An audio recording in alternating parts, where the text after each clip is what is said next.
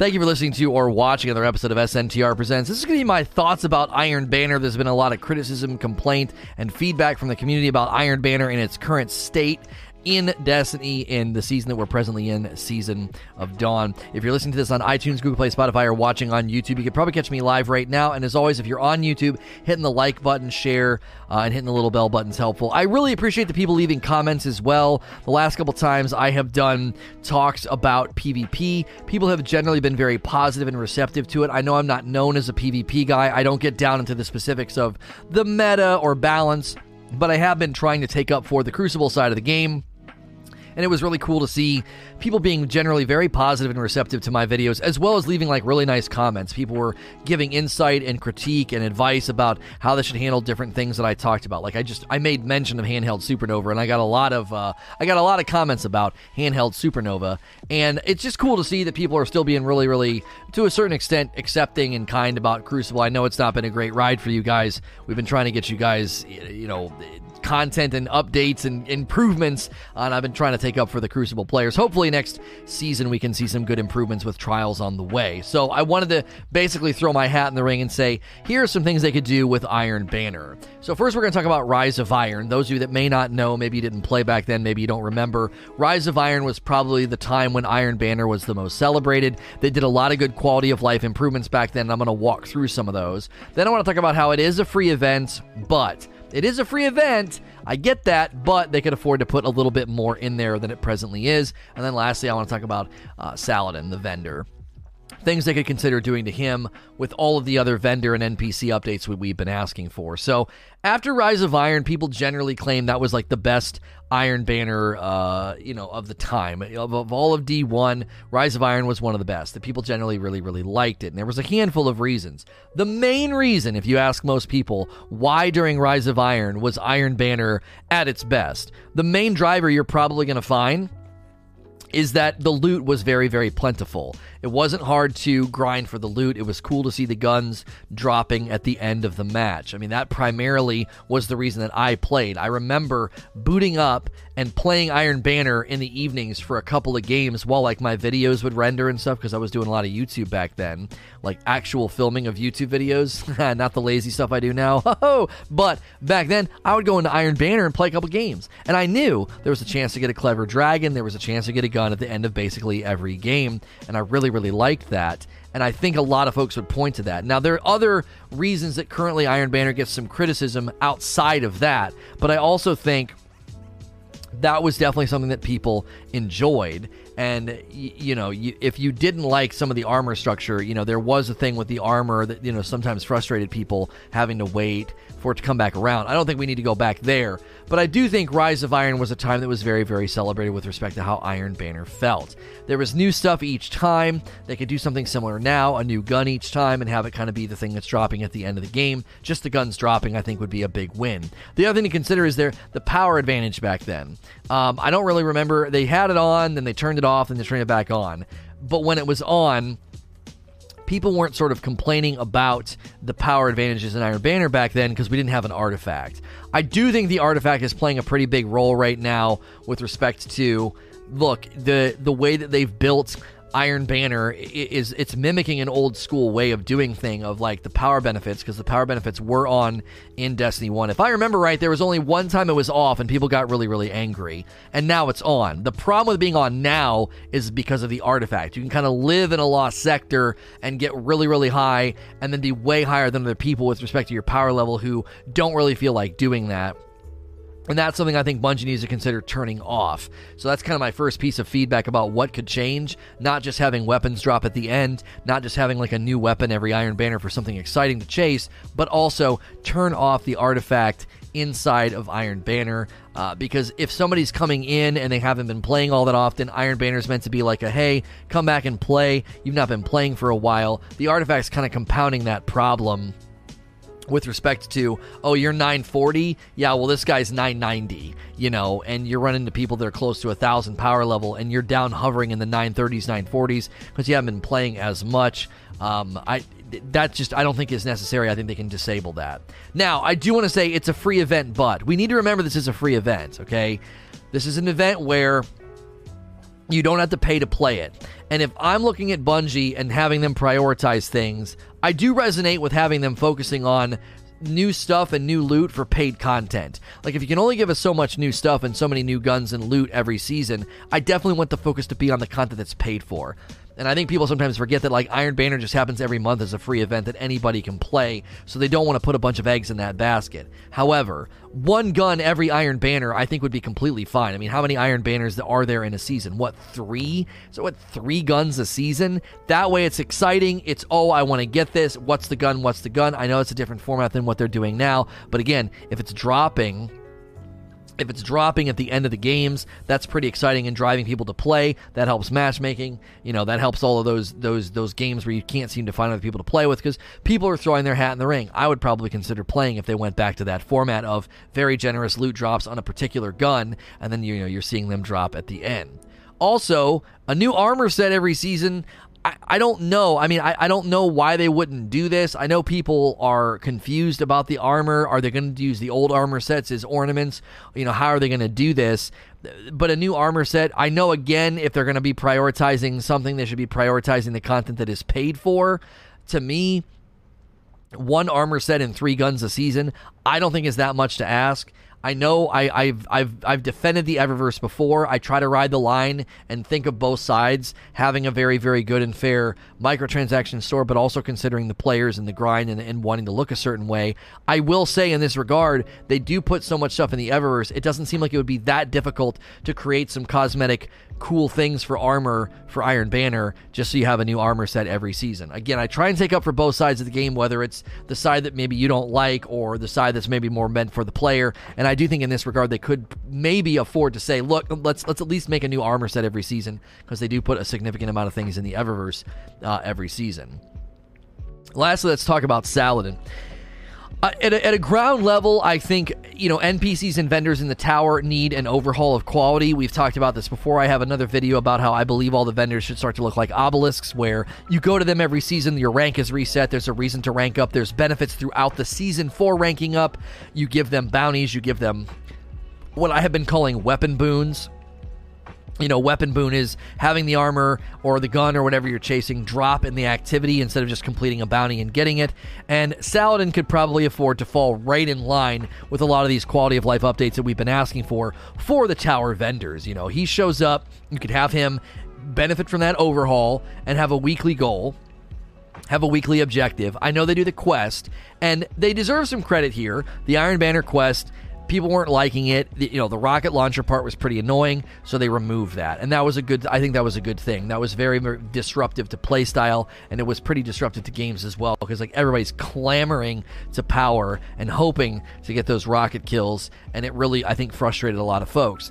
But if you give this sense of, I'm leveling up the NPC, I'm leveling up the vendor, you could have that. You could have a seasonal rank, so that you have a couple of times. You have, 3 Iron Banners to work on your seasonal rank, or a seasonal Iron Banner objective, a weekly rank, a weekly objective, and then tie that with everything we've already talked about. If the weapon is dropping during Iron Banner, you might have a reason to grind really hard and heavy to increase those drop rates. Like, maybe there's boons, maybe there's drop rate, influencers that you can get by leveling up Saladin. Now, you wouldn't make it absurd so that somebody that plays a little bit more casually can't take advantage of it, because then, Thursday or Friday, they're like, I just now got it. You'd want to make it something they could do maybe in just 1 or 2 play sessions, but it would give you that feeling of, I'm invested in the event and I'm getting rewarded for it. Again, the 2 lanes that really motivate people is a sense of progress and a sense of reward. And Iron Banner could certainly afford to have that. I have a sense of progress. I'm leveling up my weekly Iron Banner rank. That gives me a sense of reward, increased drop rates.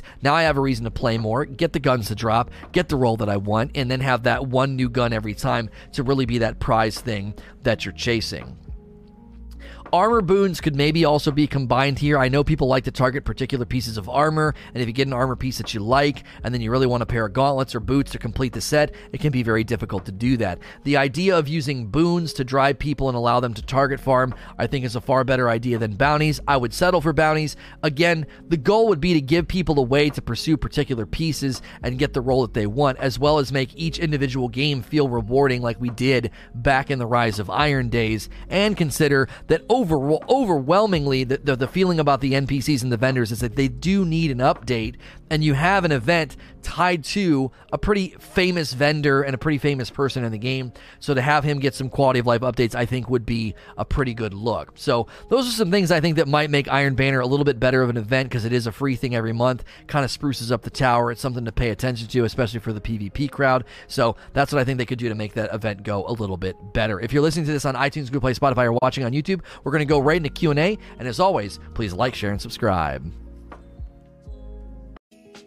Thank you for listening to or watching another episode of SNTR Presents. This is going to be the question and answer session that followed my thoughts on Iron Banner, ways to make it a better event for folks that play Crucible. If you're listening to this on iTunes, Google Play, Spotify, or watching on YouTube, you could probably catch me live right now. And if not, if you're on YouTube, hitting like, share, subscribe, and the little bell button is a free and easy way to support me. Thank you again to all the people that have been leaving nice comments on the YouTube comments. So we're going to take the first question here from Lord of Time.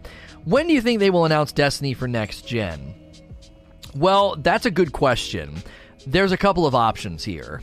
I don't know what their plan would be for next gen, because you would hope that they give you better performance. I mean, there's a version right now of Destiny 2 that runs on a PC. It runs on a Windows machine just fine.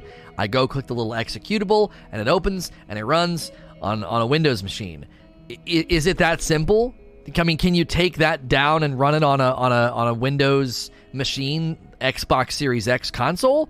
I don't know. And are they able to do the same thing on PS5? Because those machines are going to be able to give you much better performance. This game won't run 30 FPS on those games, on those platforms, I mean. But I don't know if they're going to announce that. Let's say they are doing it. Are they going to announce it at E3? I don't know. Maybe. They may just want to go to E3 and talk about the September DLC, because the consoles are launching holiday and they don't want to get ahead of themselves. So my prediction would probably be this. They're going to do the normal circuit. They'll go to E3, they'll do interviews, they'll do pressers, they'll talk about September season, whatever it's called. I believe it'll be a Return to the Dreadnought. And then, once we get to there and beyond, then they'll do a stream to address the next generation consoles, as well as like a blog post. Okay, here's our goal for Destiny 2 on the next gen platforms. I don't imagine that they would suddenly say, you know, let's talk about that first. Next gen will divide the play population even worse. No, it won't. Not on Microsoft, it won't. On Microsoft, you'll be able to play. It won't see you any different. If you're playing Destiny 2 on a Series X, you should still be able to play with your friends that are playing on Xbox One. And Siege, as it's being said in chat, Siege is going to offer cross-generation play. Likely, Destiny would be able to do the same thing, because it's the same friends list and the same like sort of networking architecture. I would think it's all running peer-to-peer. And your friends list isn't going to suddenly change. The operating system's not going to suddenly change. You're playing on different hardware. I don't see why they wouldn't be able to allow you to do that. Zero creativity. Should the artifact be disabled for Iron Banner and Trials if Trials has light level enabled? I think the easiest solution is to disable the artifact. And I know people are saying, oh, it's being overstated, it's not that big of a deal. I don't really care if you don't think it's that big of a deal. I don't think there's a reason to give people a power advantage because they lived in a lost sector. Trials having power level advantage and Iron Banner having power level advantage, I don't think is a big enough value point. I think you get people to play and think of it as like end game, and it's something to go do in PvP that's challenging and hard, and you do that with bounties, rewards, objectives, triumphs, whatever. I don't think you need to say, oh, hey, you grabbed a bunch of bounties and lived in a lost sector for a month, and now that Iron Banner's here, you have a power differential advantage.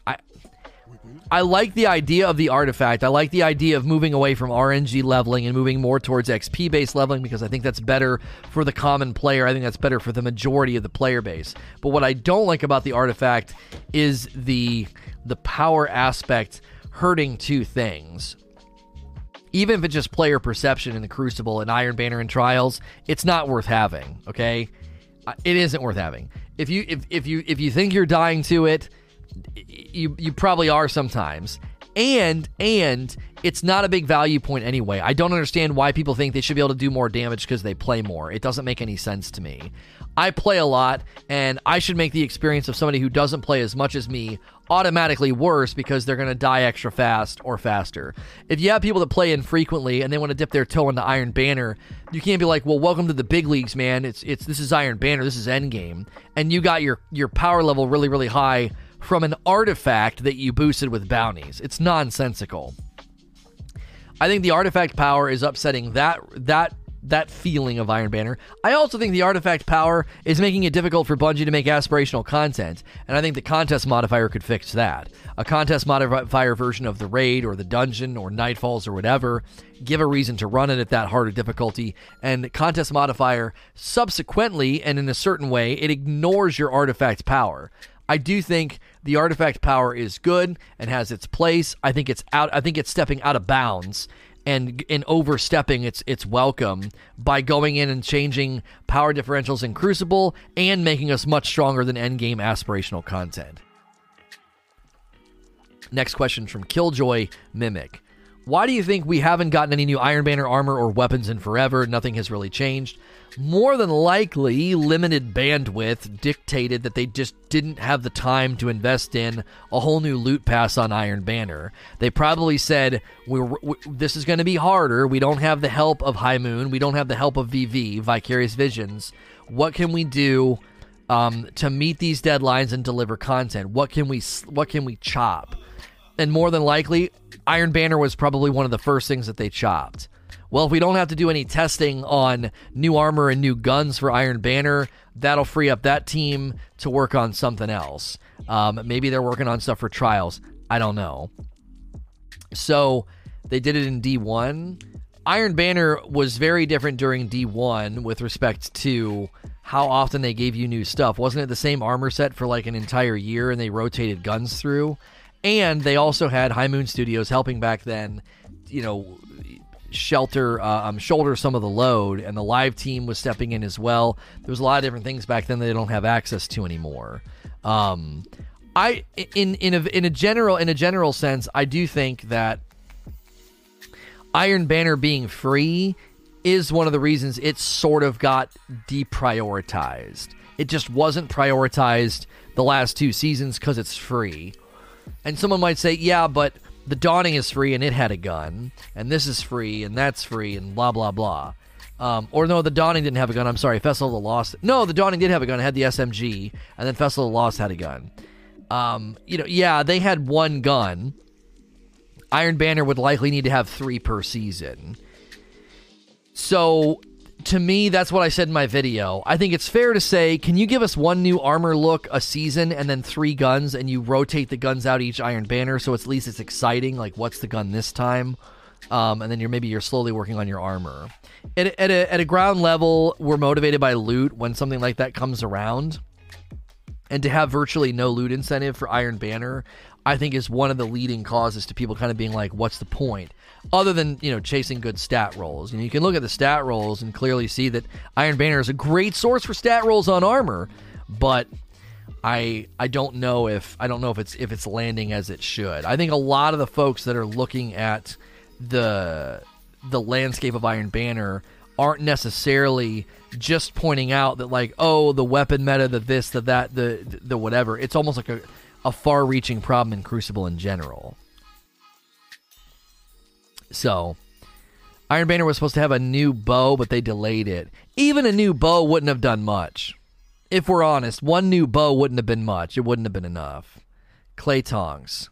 Can you please explain why you want certain perks for different affinities? It's like I've been an absentee this season with understanding elemental affinities. Okay. I was pretty hard on people in my 2 armor videos. I did an armor video about the update, and then I did an armor video where I basically argued they have fixed the armor chase. They're giving you a reason every season to chase the new armor, but they're not undercutting the armor you're coming into the season with. Like, it's actually a really smart system. And in those talks and in those Q&As, I was pretty hard on the people that were complaining about affinities. And my reasoning was basically this. If you give people way too much freedom, it creates problems. At one level, okay, when you look at armor as a source of very low-level min-maxing in Destiny, at that level, if there's no hard decisions, if I use this, I have to lose this, if I switch to this, I have to take this off. If there are no hard points in the decision because you can put on whatever you want, it makes the decisions less meaningful. You can go up one more level from that, and you can also say the other problem with that at an incentive level is if you can always change all of the mods to whatever you want, there's no real reason to grind for more than a couple pieces of armor and then you're sort of done. Well, actually, one piece of armor. If Affinity has no bearing on what you can do, you get one pair of gauntlets that have a good stat roll, and you're basically done, because you can put whatever mod you want. So there adds another layer of incentive of like, I need a good Void pair of gauntlets as well as Arc and Solar. And now they've made it to where if you get a good stat roll on something, and you're like, oh, I already have a good stat roll Solar, no worries, you can change it for a very reasonable cost. Everybody got upset about the Affinity change because they're only looking at what's in their inventory right now. Well, if I have to change this level 10 pair of gauntlets, it's going to be super expensive. Okay, but hold the phone. You're going to be slowly replacing all those armor pieces anyway, and as you're doing that, they have softened that edge of getting a good stat roll with the wrong Affinity. They've softened that edge. It's not going to be that big of a deal. You get a level 4, level 5 pair of gauntlets. It's not going to be that expensive to change the Affinity over. So there's multiple layers here why Affinity could not just get removed. Back when we were first talking about the Armor 2.0 system after Shadowkeep landed, I was trying to tell people that you can't ask them to jettison this system. They did simulations, they ran tests, and they saw there needed to be some level of limitation on the armor, because if not, there would have been all these other problems. As I just outlined, some of those problems where no importance of the decision, no pain in the decision, no give and take. The very nature of min-maxing is give and take. As I said in my one Q&A session, if you have 10 skill points you can spend at the beginning of an RPG, and you have health, agility, and strength, you can't get upset that, well, if I put it all in strength, I don't have any health or agility. Yeah, that's kind of the way that it goes. If I put it all in health and strength, I'm going to be really slow and have no agility. Yes, that's the most basic understanding and picture of min-maxing. It has to kind of feel that way. And then you take, I think, a little bit more pride in the builds and anything else that they may have outlined. So back when we first started talking about this, that was something that I really tried to push against, is we can't just get rid of the entire system.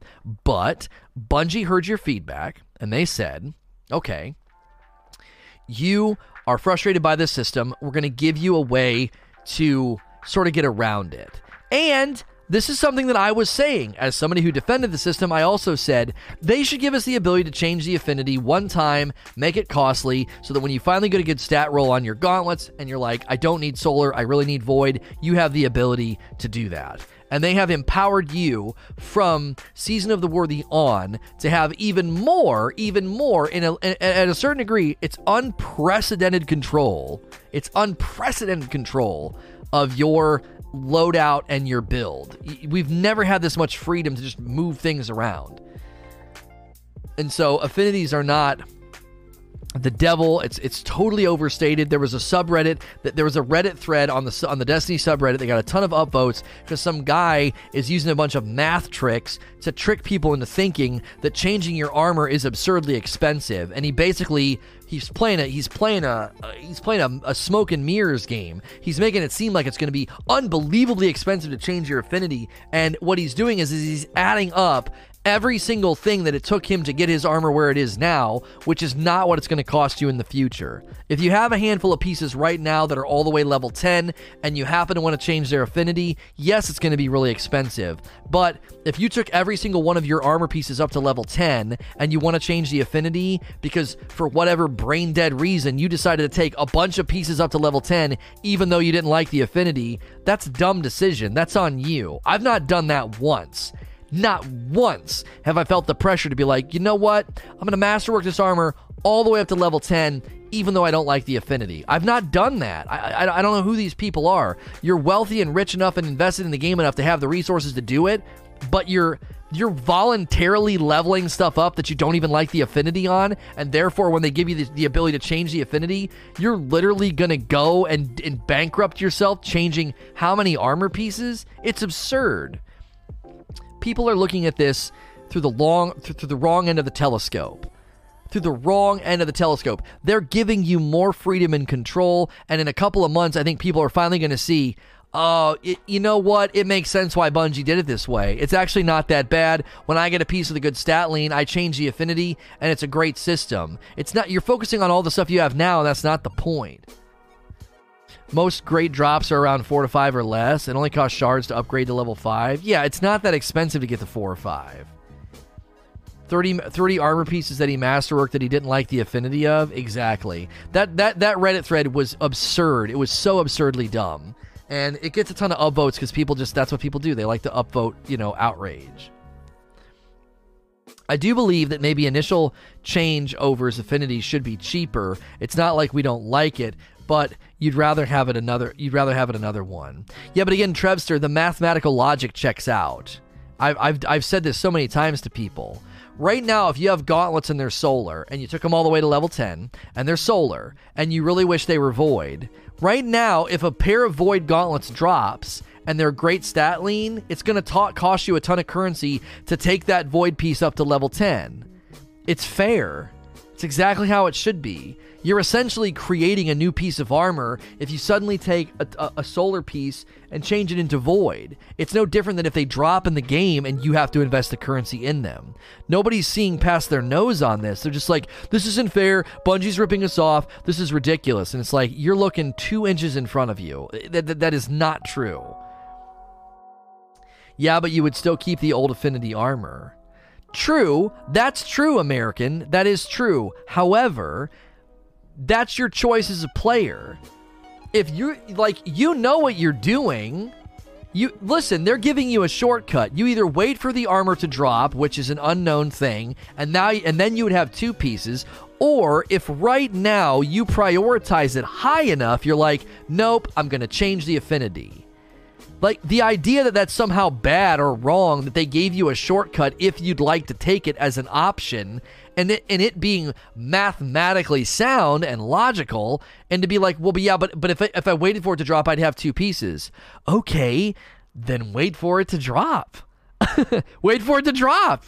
And then when it does, you'll understand why the shortcut might have been worth it, because it might take a long time to get the stat lean you're looking for with the right affinity. I totally agree, but in the example you said, you'd have 2 Masterwork Solar and Void versus changing it where it would cost just as much as 2 fully Masterwork pieces, but to not have 2. Right. You are paying for the shortcut. You're not paying... It's not the same result, sure. Oh, I have 2 pieces. You're paying for a shortcut. You're just paying for a shortcut. I just think the initial one should be cheaper because we didn't know changing affinity was an option. But Trevster, you can't take this change in a vacuum. They've also created a seasonal mod system which will drive you forward to chase Season of the Worthy armor. So, like, this change can't be taken in a vacuum. It's coming paired with a seasonal slot change that's going to have you, at some point in the season, getting a bunch of new armor. And that change paired with this change is perfect. It's like, you can change the affinity, and this is how much it costs. They had to make it costly on a level 10 piece, because if not, you could literally all next season never have a reason to really chase, well, you would near the end. But during the beginning of the season, you'd be like, no, I just used all my Dawn stuff. Yeah, and I can change affinity. It's super easy. It's super cheap. The change is not about current and old armor. It's about future armor. I really think that's where people need to look. That's where people need to look. How are you going to experience this in the midway to the end time slot of Season of the Worthy?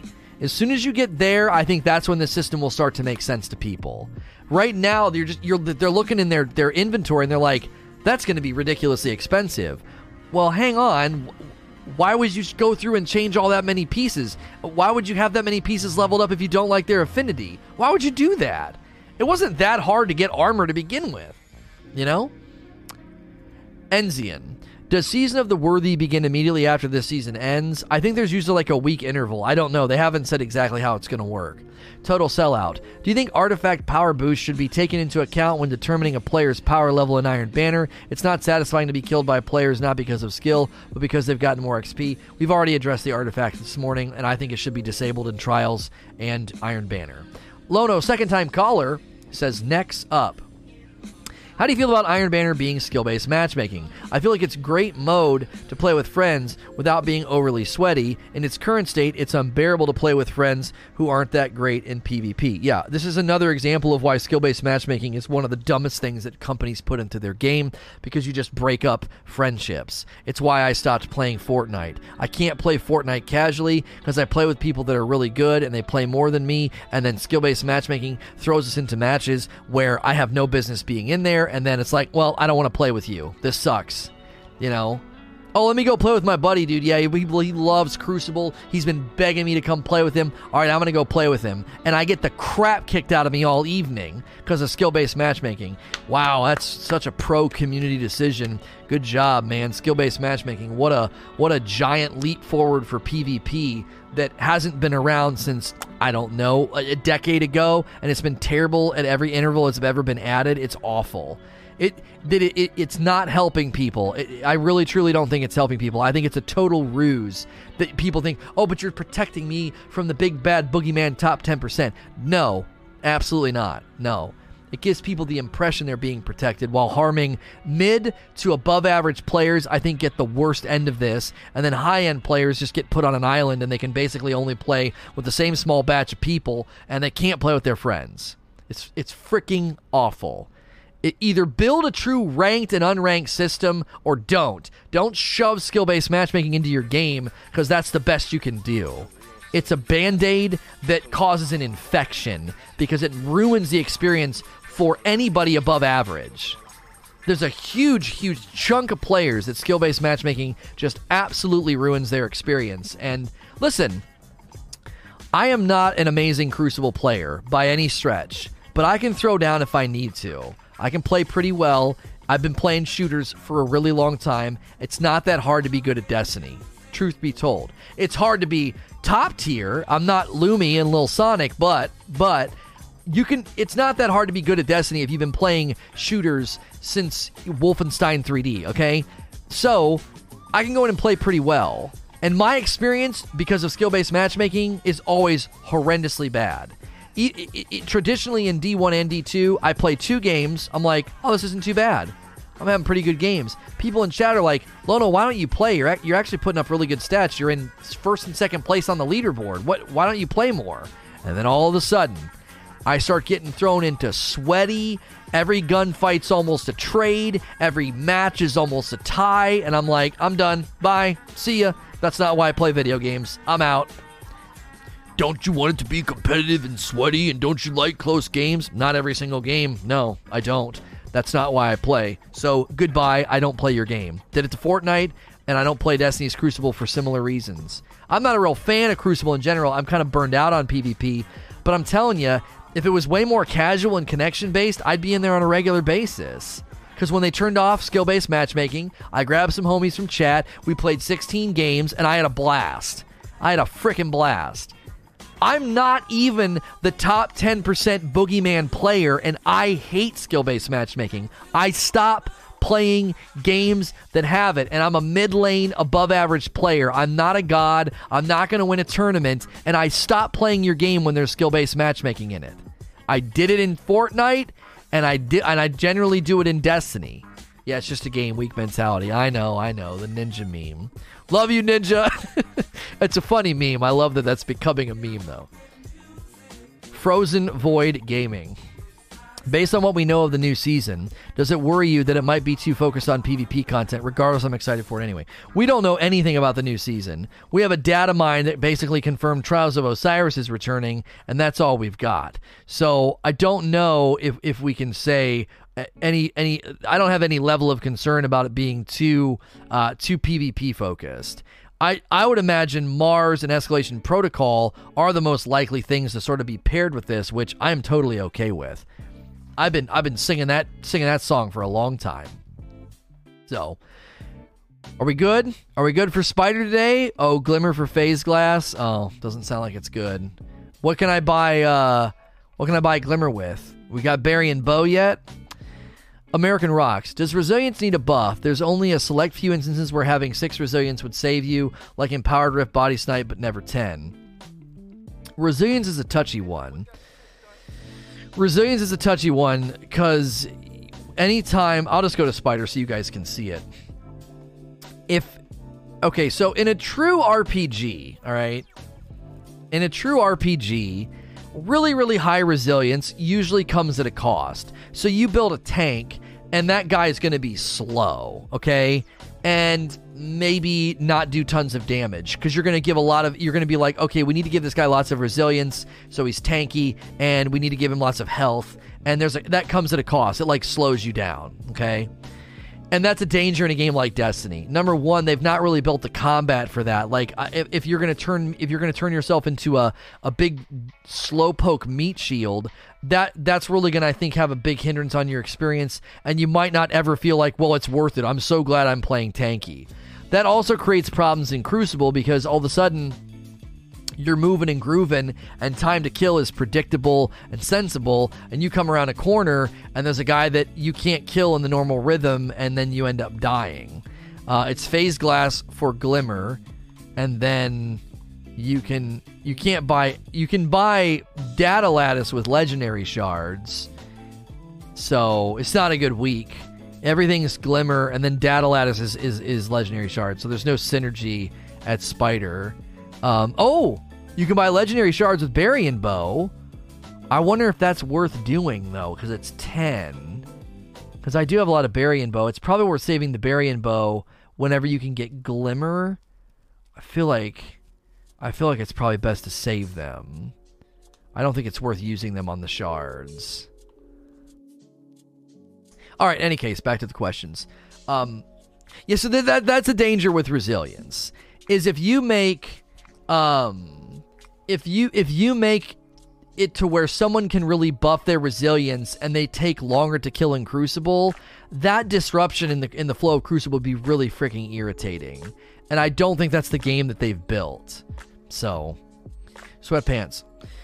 I know we've had some good back and forth about Iron Banner before, but do you still agree that making it feel like a middle ground between regular Crucible and Trials should be how it functions? I know we talked about Iron Banner exclusive mods and whatnot before as well. Is that the direction that you would like Bungie for it to be going in if it were to happen? Holy moly, bro! Or what are your thoughts now that more time has passed? Woo! You need to chop these down, homie. Your basic question is, should Iron Banner continue to feel like a midway between regular Crucible and Trials? Yes, it lasts longer than Trials. It lasts an entire week. It has its own armor set, its own guns. It's not quite as sweaty because it's not round-based. It's not elimination. You don't have to go flawless. There is no flawless elements to it. There is no, if I lose, it's super painful. Listen, I don't know how anybody can look at Iron Banner in Destiny 1 and act like it was some sweaty endgame environment. If you lost, you got tokens that stacked up that when you finally got a win, paid you. It was almost like, we're sorry that you lost, here's a token, you'll get them next time, champ. And then you come back in after you get a couple of those and it ends up paying out pretty well. So losing has its own elements of stay in there, it's okay. It never felt like a sweaty... It never felt like a sweaty endgame environment. Iron Banner was always a laggy mess in D1 in my experience. But again, at a ground level, there was no, you need to go flawless, you need to win in Iron Banner. It was woven with this sort of casual feel of just play. If you lose, there's guns dropping at the scoreboard, so that doesn't make losing that bad because, we're going to get steamrolled? No worries, that's fine. That's another chance at a gun, and I'll get that little token, I'll get that little medallion. And those stacked up to 5? You're not going to win. You're not going to lose 6 times in a row. That's kind of unlikely. So it's they wove into this idea that losing's not that bad in Iron Banner. And then in Trials, losing is everything. Losing, you're going back and having to reset your card and get boons and everything. Yes, I'm better than you says, why does Bungie insist on making us use weapons we don't want to use? With this creating an artificial meta within the Crucible. Personally, I think there's way more creative ways to do an Iron Banner quest. I've not even done the quest. I mean, it's obvious they're open to rethinking it because they removed the rocket launcher. They removed the rocket launcher requirements. So, I don't know. I feel like for an exotic, it makes sense to be use a hand cannon because you're working on an exotic hand cannon or something. But for the Crucible Iron Banner quests, making you use particular weapons seems kind of strange to me. Endgame was the fact that power level advantage was active. That's true. I get that, Kelly. I don't know. For me, anytime I look at Iron Banner, I don't, and this is perspective, this is subjective, you might think of it differently. It just never really struck me as like this end game, oh my gosh, this is so sweaty and this is hard and this is the pinnacle of Crucible experience. It was like, no, it's an event and there's cool stuff and you can play and try and get the cool stuff. Like it was like faction rally for the Crucible. It didn't, you know what I'm saying? It never felt, people were like, no man, power level has to be on, it's endgame, man, it's endgame. And I'm like, what are you talking about? And again, that's subjective to my experience and perspective, but still, it never seemed that way in D1. There were elements of Iron Banner in D1 that just, again, you get a medallion for losing that like helps you later on when you finally get your win. To the question here about the quest requiring you to use particular weapons, there's only so much they can do in Crucible, right? Get grenade kills, get super kills, get particular weapon kills. I don't know. I really don't know. I really don't. To me, it's like, what else could they possibly do? You know? Kelly Green, yikes, Bungie's biggest shill. Are you insulting me or somebody in chat? In any case, what you're attempting to do is a short road that ends in a brick wall. I would choose your next words wisely. Realms. I personally don't understand the point of Iron Banner having light level affected your damage input and output because somebody has played longer. Yeah, we've already addressed this. I don't think it's needed. They tried that, but people kept quitting from losing games. They tried the medallion thing, and people kept quitting from losing games? I don't understand. You get the medallion if you're going to lose, but quitting robs you of the medallion and the XP and the chance of a drop. That's why I felt like it was such a good system in D1. Stay in there. Why? If you lose, no big deal. It's a chance at a gun, and you get the medallion. If you leave, you're going to lose the medallion, and you're going to lose the chance at a drop. I saw people at the bottom of the scoreboard on the losing team getting drops sometimes. Like, we would lose. They'd be on my team. We would lose. They'd be at the bottom of the board, and they'd get a gun. Unless you're at 5 already. I mean, I could see that. How many people were losing that many games in a row that they were quitting? Right now, why stay in? I guess if you're working on the quest or whatever. Thanks, he's insulting me. He's a Bungie forum troll. Oh, really? A forum troll. I didn't know those things existed. Where'd their name go? Oh, there they are. You've been following me since 2018, so I guess I won't ban you as long as you behave yourself. That's the only reason you're still here. Chipmunk Eaters. Your thoughts on Paul Tassie's tweet earlier today? Paul Tassie's tweet earlier today, what was it about? I actually didn't see it. I mean, I can obviously go to his account right now and look. He said, I need to ask my name is Bife this. Did Rasputin shoot the Traveler to prevent it from leaving? People are telling me no now. Are you talking about that one? Would you pledge loyalty to Osiris or Rasputin? Is that the one? Because to me, that would be the only one I think you'd really want to get my opinion on. I don't know. I would choose Rasputin. More people are choosing Rasputin on his on the poll that he gave. He gave like an actual poll that you can click on. Dad put you on notice? Are you talking about the tweet? Which tweet are you talking about, Chipmunk Eaters? Deadpool suddenly being in Fortnite for literally no discernible reason other than to be in Fortnite is a very Deadpool thing to do. I don't know which one you're talking about. That's it? Oh. Yeah, I mean, I choose Rasputin. More people are choosing Rasputin. I think Rasputin's cooler than Osiris. I don't know. Nova Hands.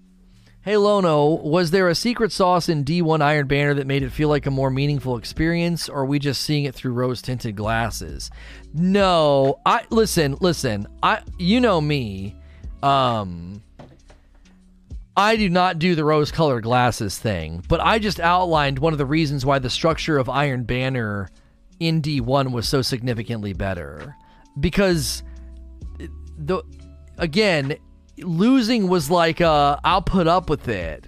And also, I don't want to use myself as anecdotal evidence, like it's strong anecdotal evidence, but like I played Iron Banner in D1. I would throw myself in, play a couple of games, try to get a clever dragon. Losing games didn't matter that much because I knew like I'll eventually win one. I'm not going to lose 6 games in a row. That's really, really unlikely. So the medallion on the loss was a backstop. And then steamrolls weren't that bad because it's a faster road to a potential drop. So for me, I don't know. I played back then, and those are the reasons why I played. I happen to think that a lot of Destiny players probably think that way about Iron Banner, and to bring some of those elements back, I think is part of the secret sauce. Listen, truth be told, Bungie really hasn't brought back some of the love that PvP had in D1 with respect to just getting drops on that endgame score and seeing people get drops. Listen, there was something about that. I don't know. There was something cool. You would see people try to tell me that didn't happen. You would see somebody get the clever dragon that you're looking for, and man, that would tick you off. But it would also kind of keep you in there. I don't know. There was something back then that just felt different when a match ended, and they haven't recaptured that.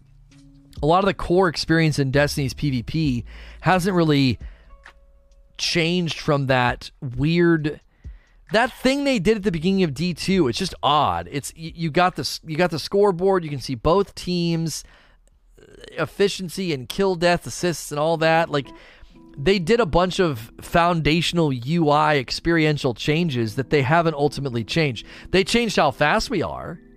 They moved away from double primary. They brought back random rolls. They made our abilities stronger. All that's great. But from a loot grind perspective, from a perspective of feeling like progress, they haven't advanced Crucible in any sense. Shaxx isn't doing anything, and Iron Banner is bounty and quest based as opposed to like being loot based in the games themselves. JR says, would Iron Banner be more important if stuff like the armor and next season's bow would be included in future collections?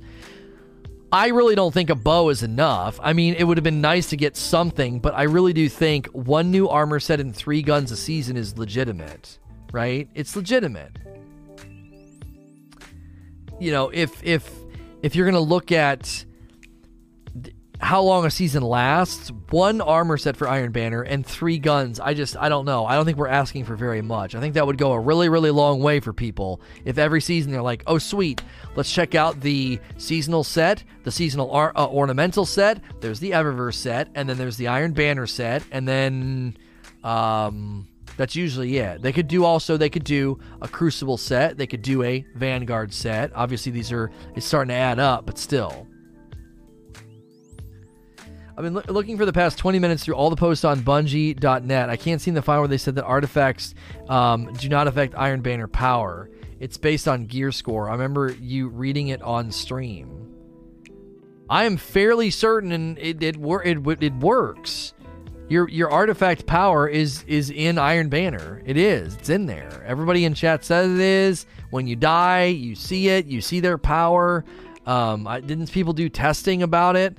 It's not according to your gear score. I don't remember reading that, by the way. Remy13. Do you think limiting the loot pool or a slow release of gear over time would benefit Iron Banner? This is what I've been calling for. 1 new armor set and 3 guns. You do 1 gun each time. Super Stua.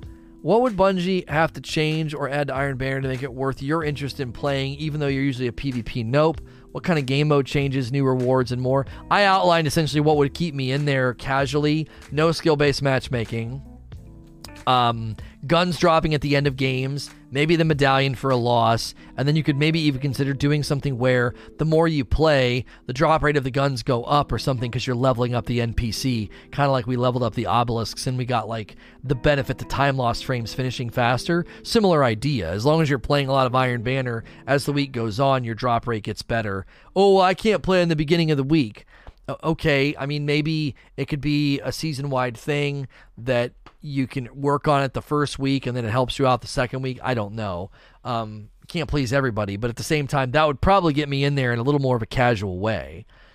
I won't go into skill-based match-made environments for very long. I can't frickin' take it. I don't have the endurance and the mind for it. I just get irritated.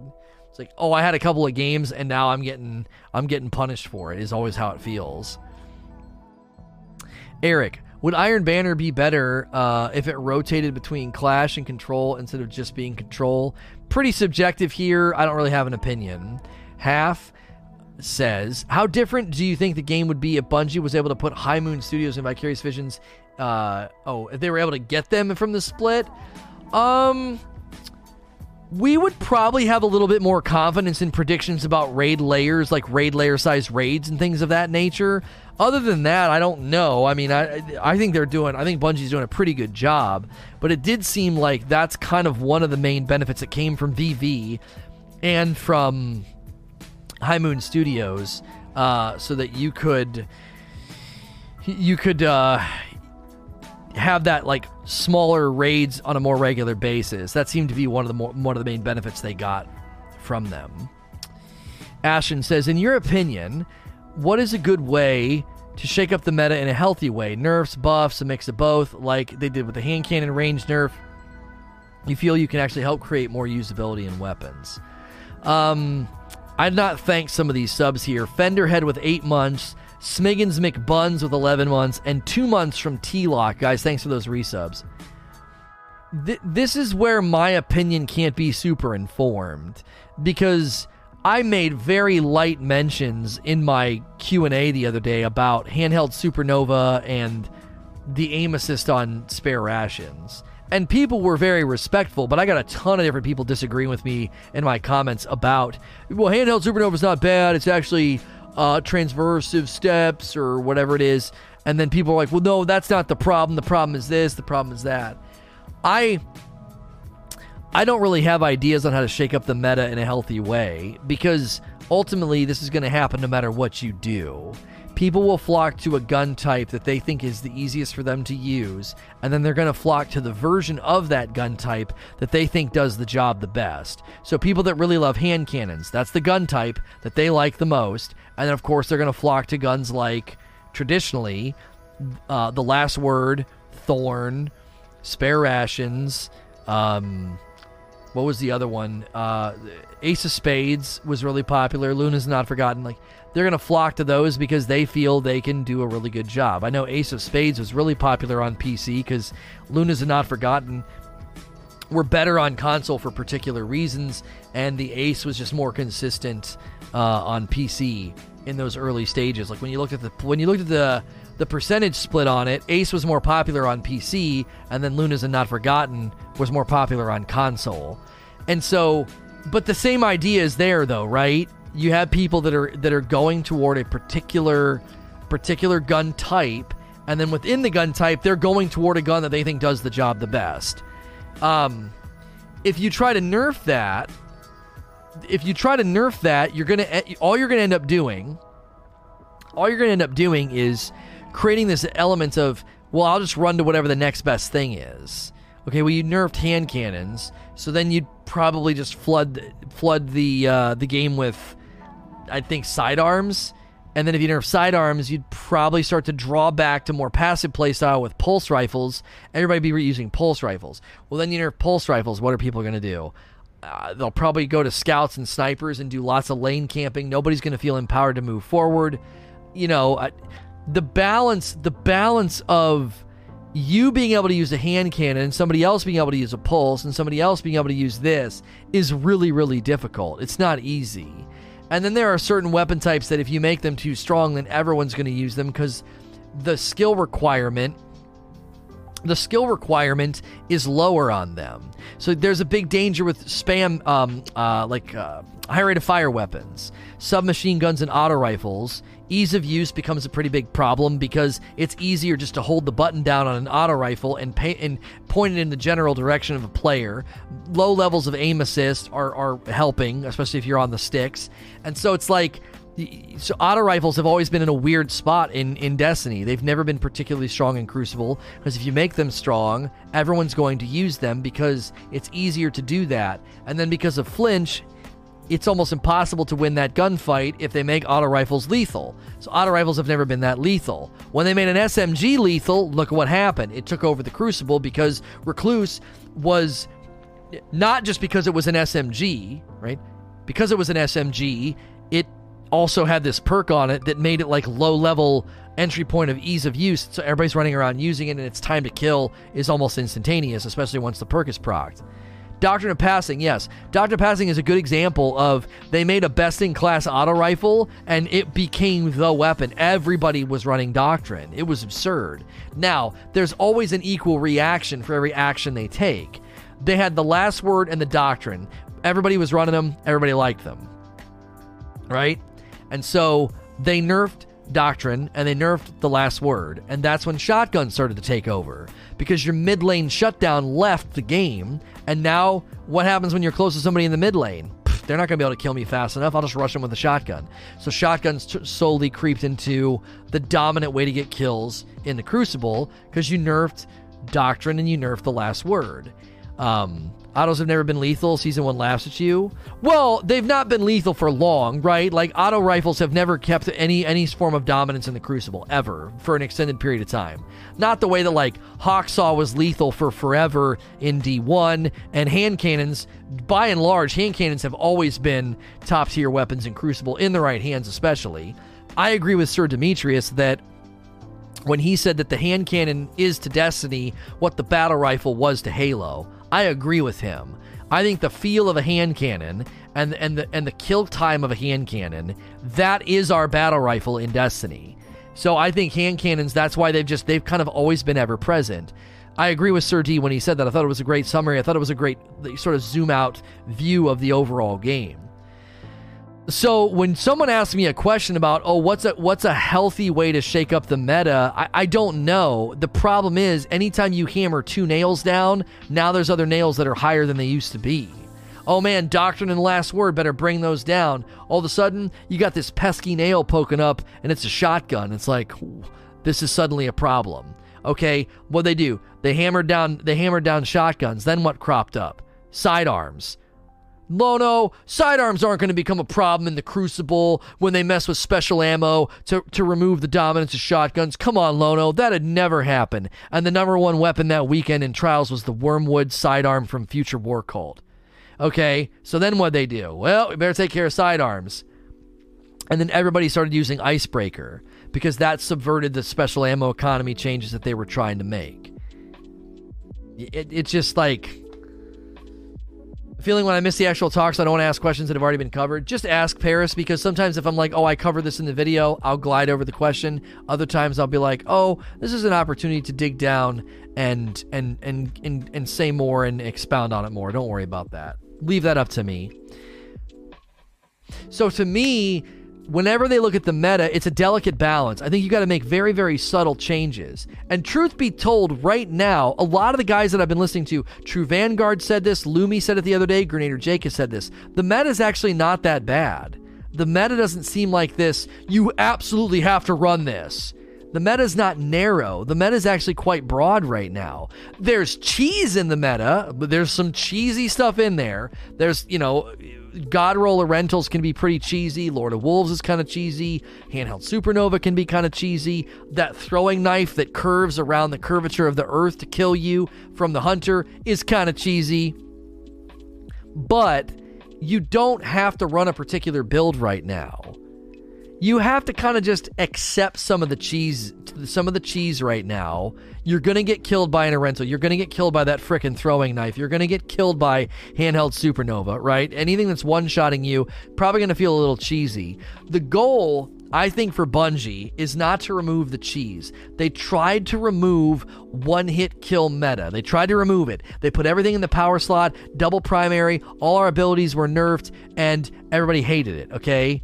It isn't about getting rid of it's not about getting rid of the cheese and the stuff that can do one hit. It's not about doing that. What you have to focus on, I think, if you're Bungie, is the frequency of those things happening. How often in a game is somebody getting mapped by a rental? Is it often? Is it becoming a problem?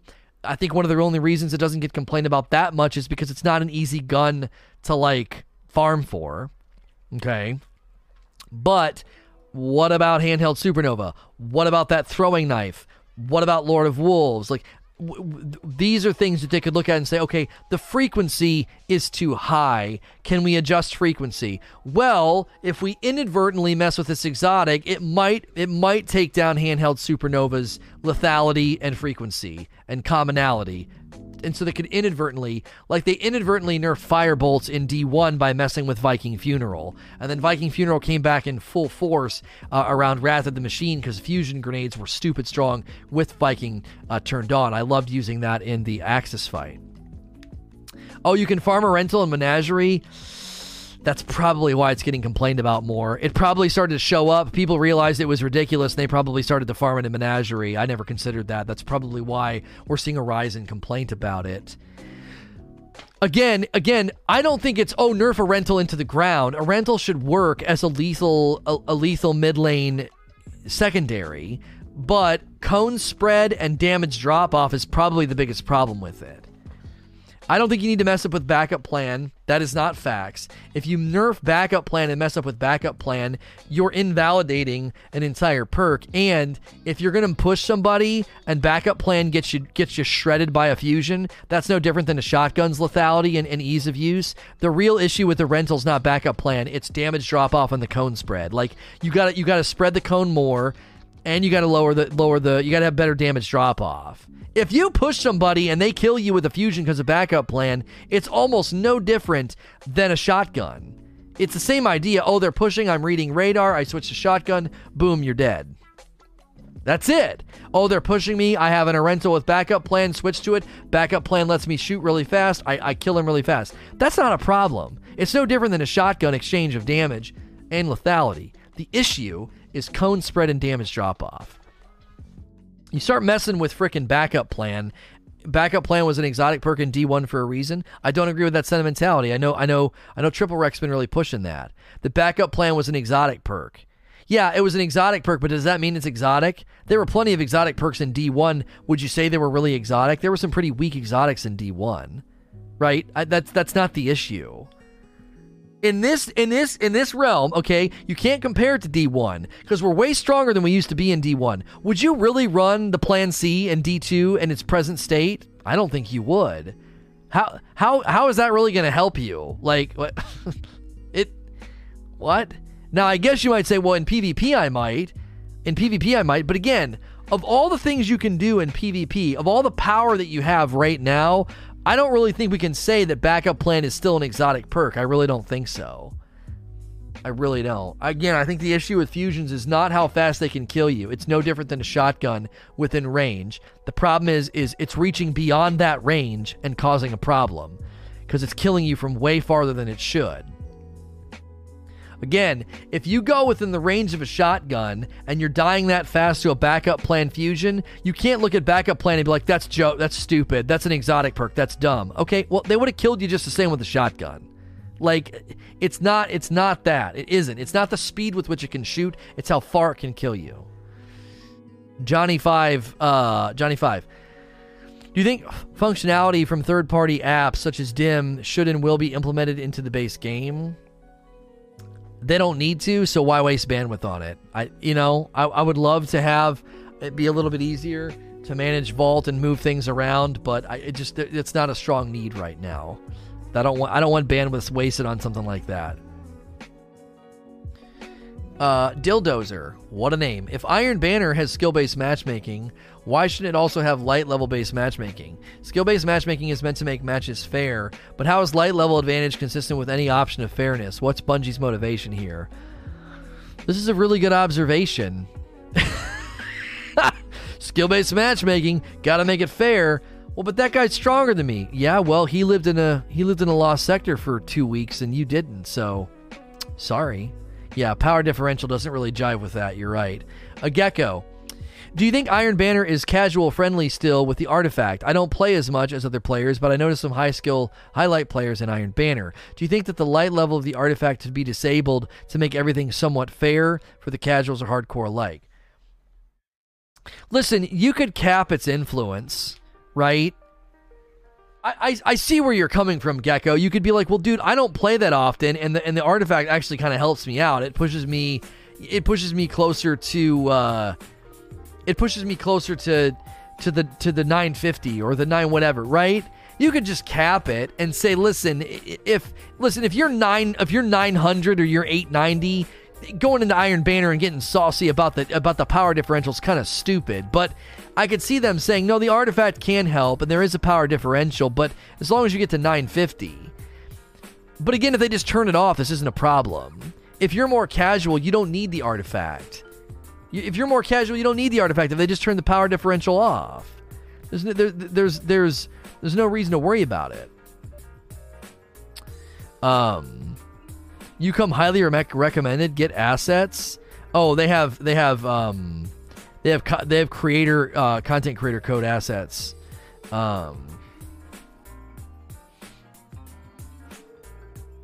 So I didn't even know they sent assets like that. To me, I can do that, and then can you check with them? I'm trying to get my glasses fixed, and I want to respond to this now. I can do that, and you can check with them. I can do that ASAP. I got these great glasses from Gamer Advantage, and I think the pupil measurement's wrong from the first place that I went. And so they don't look quite right. It's a bummer because the Gamer Advantage glasses are great. I really, really like them, but they're like I put them on and I almost see slightly double. So if you're listening to the audio version, you won't be able to see these. But they measure your pupils with like this weird like binocular looking thing. So the doctor did my prescription, and as far as I can tell, the prescription on these glasses is right. Everything is clear. If I close one eye, clear. Close the other eye, clear. But then when I use both of my eyes, there's like a very, very slight doubling effect. And I guess that's like the pupil measurement or something. And the eye doctor didn't do that. Like the girl out in like the Target like area with the frames and the glasses, she is the one that did it. And I'm just wondering if she maybe didn't know what she was doing or did it wrong, or when I basically said, I probably shouldn't have said this, but I kind of had to explain why I needed her to do that measurement because I wasn't buying frames, and they do that at the end. After you pick out your frames, then they do the measurement. It's like, well, I'm not picking out frames. I just need the measurement. And I think that might have been a mistake. J Hale 30. What's your thoughts on the current state of quests for Iron Banner? They've made adjustments. That's good that they made those adjustments. It's great that they decided to say, hey, we're going to remove the rocket launcher requirement, because I think that was one of the biggest complaints. So it's cool to see them, addressing that. But we had some people already this morning being like, I don't want to use a bunch of specific weapons. I actually have a pretty good answer now. I wanted to think about this for a little bit. So here's my answer on the Iron Banner quest. I think the dilemma with making people use particular weapons is it's only a 1-week quest. It's one thing if week to week you're like, I don't really want to change my loadout for 1 or 2 of the bounties from shacks. No big deal. I play week to week. I don't really need those bounties. But when Iron Banner only lasts a week and you got this quest, and for that week you're having to spend a significant amount of your time using weapons that you might not like, I don't know. To me, that doesn't seem like that's very inviting. Hey, come play Iron Banner. It only lasts a week. Oh, cool. But you have to use different weapons if you want to get the quest done. Well, that's not very fun. I only have a couple of hours a night to play, so every time I play, I have to play with stuff I'm either not comfortable with or don't like that much. I don't think that that's helpful.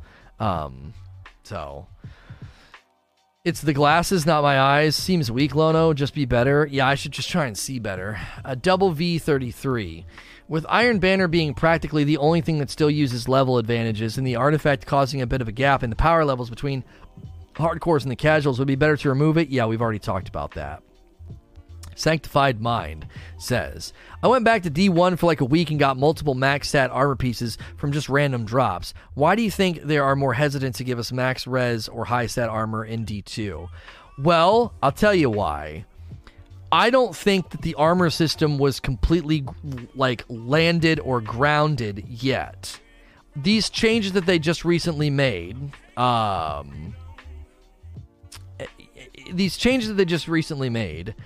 would say are a sign that they hadn't quite figured it out.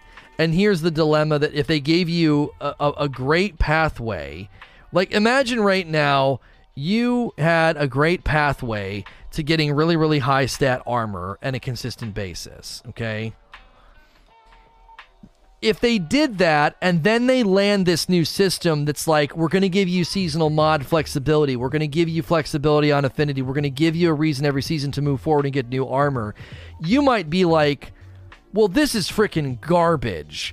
I have all these god roll stat pieces. I don't want to get rid of any of these. Now, okay, now you know what you're signing up for. If you start doing and grinding for those god rolls, you know what you're signing up for. You're like, oh, well, they created a system, excuse me, with the seasonal mods and the affinity changes that the way that you're grinding is sort of it's transient. You're not really keeping your armor for forever, you know? And if that's the case, then I would think people would be a little bit more okay with that. So I think they were cautious here, and I want to applaud their caution. Now they're not really taking anything away from you. They're not like, oh, we got to lower this in its cost, or sorry, we have to lower this in how strong it is. We have to nerf this. We have to take this away. We have to take that away. No, we're increasing your freedom. We're increasing your reason to go and grind for new armor pieces that wasn't kind of presently there. We're increasing your freedom with respect to when a season starts. You can actually, have a reason to have all of the armor.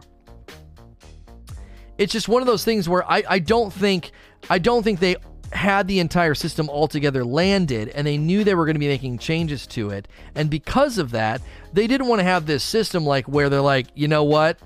We overshot here. Yeah, we're going to have to take this away. We're going to have to create this flexibility here, this flexibility there. People are going to be kind of ticked off because they spend a bunch of time going for god roll stats and armor. Now you kind of know. If you get a really great stat roll in Season of the Worthy, there's like a part of you that you hold it loosely, right? Apparently he's holding it loosely. It's like, yeah, I know I'm going to get rid of this in probably 4 or 5 months, and that's okay. So I don't know. I appreciate how they've handled the armor system. Now keep in mind, when I was making my videos during Shadowkeep, where I was like, the stat rolls on the Garden of Salvation armor, what the frick? Come on, this stuff shouldn't be so low. The armor at the end of the dungeon being like a 48 or a 49, come on, that's silly, right? In that realm, I don't necessarily want to go back and disagree with myself. I still think aspirational content should have better stat leans, and that would still work, right? Think about it. You get a bunch of Garden of Salvation armor, good stat leans, it can use the Garden of Salvation mod stuff, and that's sensible, right? If you're going to go back and run Garden for any particular reason, you have good armor that can run those mods. It still is contextually sensible to say that we should be getting better stat leans from endgame content, aspirational content like the dungeon or like Garden. I don't disagree with my sentiment, but I still think it's good that they sort of waited. I would think, and this is my final sort of form of the answer to you, I bet you they're going to empower us to chase armor in a better way from this point forward, because now they've got a good logistical system too. You're getting armor, you're investing in it, and then eventually 4 or 5 months later you'll be probably replacing it for the next season. Lunatic says, how would you feel if Iron Banner had a few nodes on maps that give different buffs to players? Damage increase for short duration, heal on pickup, etc. These nodes would appear once. This is just a here's my idea thoughts question. It's not really a question. You're asking if they should turn the game into like a Halo or a Quake, where the old classic arena style shooters had armor pickups and buff pickups. I don't think this is Destiny. This sounds like another game. Robinson's Hood. Do you think Iron Banner could do with its own unique game mode? Bungie doesn't have a great track record with new game modes. Lockdown, Breakout, Salvage, Rift, just to name a few that didn't go over all that well. They had to tweak a lot of the rules for survival to make it tolerable. I think it's really, really hard to reinvent the arena shooter, and that's one of the reasons they've hit this wall. Like, I don't want to make it sound like Bungie's inept and doesn't know how to make good game modes. Rift was great on paper, and then in practice, it was just a spawn trap. So, like, Rift wasn't a bad game mode. It doesn't work in an arena style. Rift would work in round-based, but not just classic arena style. Maybe I just gave them an idea on how to bring back Rift. I don't know. But Rift just turned into a spawn trap. So, like, it's not necessarily Bungie's fault. They don't have bad innovative ideas. It's not like a lack of creativity. It's that it's really hard to innovate on the arena shooter. Rift was great, and then it settled into a spawn trap. Everyone knew, yeah, you just push forward, don't go for the objective, trap these people in their spawn, they can't freaking get out. Ugh, that's awful. Salvage. The game rules were so dumb that you played the game wrong in order to win in Salvage. Breakthrough and Lockdown. As they were described, I read them and was like, these will be terrible game modes, and they generally were not very accepted and loved by the community, and they're kind of gone now. So, I don't know if they want to bite off more than they can chew here and try and do another game mode or something. I would love to see Rift come back with round-based. Now, I literally said that and thought and like that's just off the cuff, but that might be a good fix for Rift, because you can't really spawn trap if it's round-based. I mean, obviously you could get dominance and still spawn trap and then not go for the objective, but there could be some sort of a thing that motivates you to not do that. They could come up with an incentive to, no, you're going to want to get the ball and slam it. You're not going to want to spawn trap. You could also have spawns flip. You could have spawns be more random. You could have the ball's location be more random to disrupt some of that, so that every round you're like, you can't just keep running to the same spots and spawn trapping. Yonkinator. I love the look of the Iron Banner sets. Would it be a good idea for us to be able to use old Iron Banner armor sets that we earned, but are now unobtainable, and be able to use them as ornaments? I don't disagree with this idea. I think Bungie's up against a wall here. Personally, they haven't said it, but to me, I think technologically, they can only put so many armor sets in there, and I think maybe what they could do to limit it is use the collections. And right now, when you go to an armor piece, let's just go to a helmet, okay? And I go down here to ornaments, and I have 2 rows, which turns into, what is that? 2, 4, 6, 7. That's 13. So that's 13, all right? I don't know how many more rows they can give us, so let's just leave it at 13. That looks really nice. Nice 2 rows of ornaments, 13. Now, let's say I hate this one. I'm never going to use this one. I think it's ugly. I could delete it. I still own it, but I delete it. And then let's say I delete this one and 2 others. I free up 3 slots.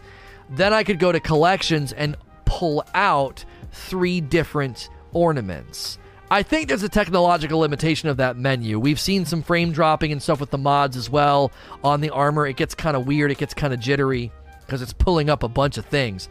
So I think with ornaments, they might be running into a similar issue. That may be a solution. Maybe I'm suggesting something that's not a solution at all, and it's more problematic and more convoluted and not easy to develop what I just outlined. But they could do that to where at any given time, you can have 13 ornaments unlocked for a helmet because you're kind of switching between them. You don't need more than that anyway. Like, you don't need more than that. And so you would go to your collections and be like, yeah, I just earned all the Iron Banner ones, and I would like to pull those ones out. I just made space for them by deleting some. I like the idea of using old sets for ornamental. You just got to be really, really careful with things like the Leviathan Raid, as an example, or the Escalation Protocol armor. I don't want to turn old armor into a get it and you're done. Oh yeah, just get it and you're done. Get it. And then you're done. You don't have to play anymore. You have the ornament for the armor. I'm nervous about that. I'm like, that really undercuts the grind for that activity. But for some things, like in this case, Iron Banner, it kind of makes sense. Like, yeah, let them get the ornament. You could do that with the Vanguard. You could do that with the Crucible. There's old armor sets. Just turn them into ornaments that we can earn throughout a season. And then if you like that old style look, you've got it as an ornament. I thought it was free. Do you agree that the power level matters thing only makes Iron Banner good and unique, making power level matter the single best protection against cheaters? No, it's not. Not necessarily. I hear where you're coming from, but I don't think... I think there are better ways to deal with cheaters than this, first off, so that's not a strong argument in its favor. I think they should do a whole lot more to handle cheaters than like, well, we turned on power advantage.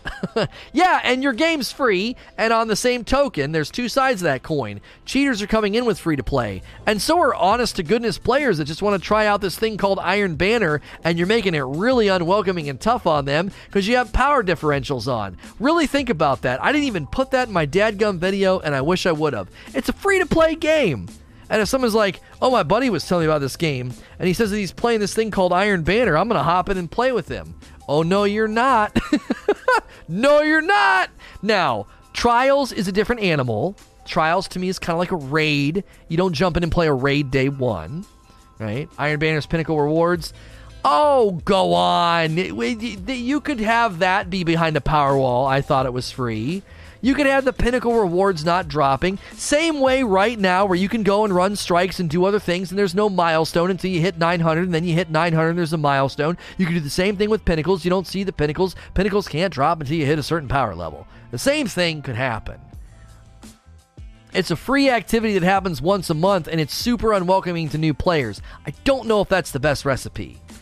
I think you, as a more dedicated player, wouldn't mind if we turned off power level advantage and you let other people come in that were new players. Why? That's more people playing. Don't act like you wouldn't want some more noobs in there, some more new light players to have maybe less sweaty matches. You make a little bit. It's so sweaty. The connection times suck. Well, there's a big portion of the community that has no interest in going in and playing because you want your stupid power differential. Turn that off, make it a little bit more accessible, and implement the other changes we talked about. Have a gun dropping, have a leveling thing with Saladin, make it more interesting for the hardcore player to grind and get drops. Fresh faces to shoot? Come on, man. Come on. You're cutting off your nose to spite your face. I don't think the power differential is achieving greatness. I really don't. I think it is achieving a barrier and a wall and ultimately not giving you value. Like, man, I'm so glad I'm 980 because every once in a while I see a 940 player or a 920 player and I wipe the floor with them. Yeah, and then they probably don't come back. Dancing Viru. I feel narratively disconnected from Iron Banner. So many groups of Guardians contributed to humanity and the Iron Lords and the only ones who get celebrated that frequently. Even without exhausting Bungie's bandwidth, would it be more interesting if we had one set of Iron Banner per year with different ornaments each season reflecting the seasonal theme? This is not a terrible idea. I don't get down into the specifics. You're getting at the spirit of what I talked about, though. Giving people a reason to log in and giving them a sense of progress. This gets at that. I think this gets at that issue. The Dangler. Do you think adding a solo queue would help like they did with ranked? Like a Lone Wolf playlist. I don't think so. It's only a week long. Splitting up the player base, probably not a good idea. I just make it more accessible. Turn off the power differential, I think, would be the first and easiest step to fill Iron Banner with more players. Do you believe there's a chance Bungie would ever bring back Destiny 1 armor from Iron Banner, even if it's just an ornament? I could see them doing it. I really do. I mean, it would be nostalgic. It'd be cool. It'd be something to celebrate. What if they brought back Wrath ornaments for the Escalation Protocol armor? I kind of wouldn't want them to do that, though, because that's Wrath and that's Age of Triumph. But I could see them doing it with Iron Banner. Dylan replied on Reddit that they were in talks for a freelance Iron Banner. You can only get away with the freelance Iron Banner if the player list is bigger. There aren't enough players right now. 400,000 to 500,000 players a day, as opposed to its peak during like Shadowkeep of 1 million. When your player base drops that dramatically, I don't think you can run a freelance. I think it would be bad. You're going to have even worse connections, as it's being said in chat by Hungry. I don't think that if they have a really, really healthy player base and they fixed some of these issues we've been talking about the Crucible and the player base bounces back and lots more people are playing, then yeah, you could entertain the idea of a freelance Iron Banner. The freelance comp didn't get a lot of criticism during people really celebrated it during Shadowkeep. And then we get into Season of Dawn, and now the player base numbers have dropped, and I don't know if it's being that celebrated anymore because it's probably starving for players. The Big Chill. Do you think events like Menagerie and Sundial are a great way to get people excited about the DLC? And do you think we will have similar event? I think we'll have a similar event next time, yes. And I do think people like it. I want to loop back to the freelance playlist thing as well. I don't think freelance Iron Banner would be that big of a deal if your freaking Crucible screen didn't look like this. Look at this dadgum screen, dude. Look at how many game modes there are to choose from. It's absurd. Like, if you wanted to have two hoppers down here for Iron Banner, a freelance and a non-freelance, a solo queue and a non-solo queue, dude, you got to remove half these nodes. There's too many nodes. You're splitting up the player base. It's absurd. So you got survival, and you got survival freelance. That's fine. Leave that. What do we have here? Elimination. You could probably combine these two right here and just call it comp again or whatever, and then have your freelance version. Up here we have showdown.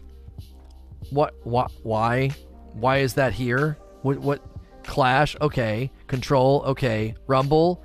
So Rumble could always be here. We don't need clash and control at the same time. And you don't need elimination and survival at the same time. I don't think. Maybe rotate them. I don't know. This is too many hoppers. It's too many. Private match, Iron Banner, classic mix is also in here. It's so many.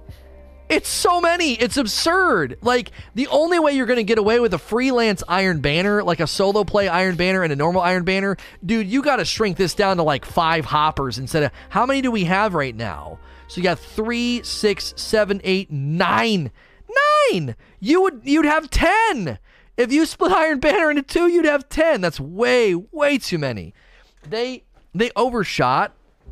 Listen, I don't think that Crucible menu I don't think it functions poorly when you have 1 million players a day playing Crucible. When you have 450,000 or 370,000, like at its lowest point this season, it's been down in the 300,000s. Dude, that's 300,000 people over the course of a 24-hour period, which means your concurrent player base is significantly smaller, which means your concurrent player base is getting split up into 9 hoppers. Like, that you can't do that. They have got to shrink that. People like choice? If they chop it too much, people won't like it. If your matchmaking times go a lot faster and your quality of games go up, I think people would probably be okay with it. I saw what you said, Sweat. TX Blue. Do you think it's okay for Iron Banner to recycle gear just because it's a free event? In D1, Iron Banner was free, but we got new gear. Yeah, and you were also getting way less content in D1 in between deliverables. You're getting way more loot and way more content in between instead of big droughts. So I hear your point, TX Blue, but you also weren't getting a whole new season pass, a whole new armor set, a whole new ornamental armor set, a whole new loot pool, a whole new activity. You weren't getting that every 3 months either. Back then. It really is coming down to the fact that they're trying to deliver content every 3 months for $10, and prioritizing that over the free stuff is probably the right decision. I'm still taking up for you as an Iron Banner or Crucible player and saying, Bungie, could you do 1 new armor set a season? You're putting a lot of stuff in the Eververse. Could you do 3 guns? 3? 3? Come on, you can do 3. You can do 3 guns. You can have 1 new gun every Iron Banner. Like, I'm not asking for much. I'm trying to be reasonable because it is a free event, and they are trying to probably, as I'm looking at it and just kind of analyzing the scope of what they gave us and worked on, they do seem to be primarily focusing on what the seasonal content is because that's what you're paying for. So they focused on Saint, Sundial, Obelisks, and that loot pool is where the focus was. They keep focusing on Eververse. They really seem to focus way more on everything else. A lot of the stuff in Eververse seems like they literally pulled it from like canceled ideas. Like what's all this Amalon stuff? Amalon stuff's so ugly this season. It seems like they even seem to be stretched maybe a little thin in Eververse. So like, pull that stuff out of that Arms Day stuff that we didn't end up doing. Like, they've already have the assets built, just sell them. Johnny Cat, off topic. What's your favorite and least favorite thing about Destiny community? Love your work. My favorite thing about the Destiny community is their tenacious commitment to seeing the game improve. We can't help ourselves. I was so encouraged my last 2 videos that I talked about the Crucible. I didn't get any gatekeeping in the comments. I didn't get people being mean and rude and nasty. A lot of times they were saying, that doesn't need addressed, Lono. Here's a better way to address it. They were actually being critical and they were disagreeing with me, but then they were like, handheld supernova is not really the issue, Lono. This is the real issue. They weren't being mean, like, this guy doesn't know what he's talking about, he's freaking idiot. This is the problem. Like, I was like, oh, that's pretty encouraging. My least favorite thing, I'm not answering that part. That's just gonna turn into a clip snipe subtweet thing where he must be talking about blankety blank. McJawa, do you think there will be a darkness subclass where players can choose to fight for light or dark? I don't know. I have no idea. That to me, I don't know if they're ever going to go this route. Possible, yes. In D2, I think it's unlikely. I would say yes, it's possible. I think it's unlikely in Destiny 2. Least favorite thing is Reddit. Listen, I'm really hard on Reddit, okay? I'm really hard on Reddit, but Reddit has value, okay? Even when people make absurd posts and complain about things and it gets lots of upvotes, it's kind of like, that's never going to happen. I think really good things can come from Reddit as well. You have to take the good with the bad, you know? We're really hard on them, but I think Reddit really comes together with good ideas sometimes and good input and feedback, and I don't know. I am hard on Reddit. I'm critical of Reddit, but you have to see that they've had some really good ideas. It is a great place to curate and get lots of feedback, and that's actually beneficial to Bungie. Even if sometimes you go there and you're like, okay, there's literally 10 posts today that are just whiny, Bungie please posts asking for something that they're never going to put in Destiny. Okay, that's fine. Take the good with the bad. I think the Bungie forums are probably arguably worse. Like, the Bungie forums aren't even policed that well. They're not. Whoever moderates the Bungie forums, I'm sorry to say this, they do a piss poor job. An absolutely a terrible job. There are literally people that will put up posts insulting me, saying I'm terrible, and saying that Bungie should cut ties with me, and that I'm toxic and horrible, and then they don't even delete them. They just let them sit there. It's like, why are you letting people post stuff like that? I don't care. But my mods see it and other members of the community see it and they're like, hey, Lona, did you see this post? And Bungie just leaves it there. Do your freaking job and delete that garbage. Like, the EA help forums had the same thing going on. There were these guys spewing hate about me because of Anthem, and they were going in and deleting the posts. All I had to do was report the posts.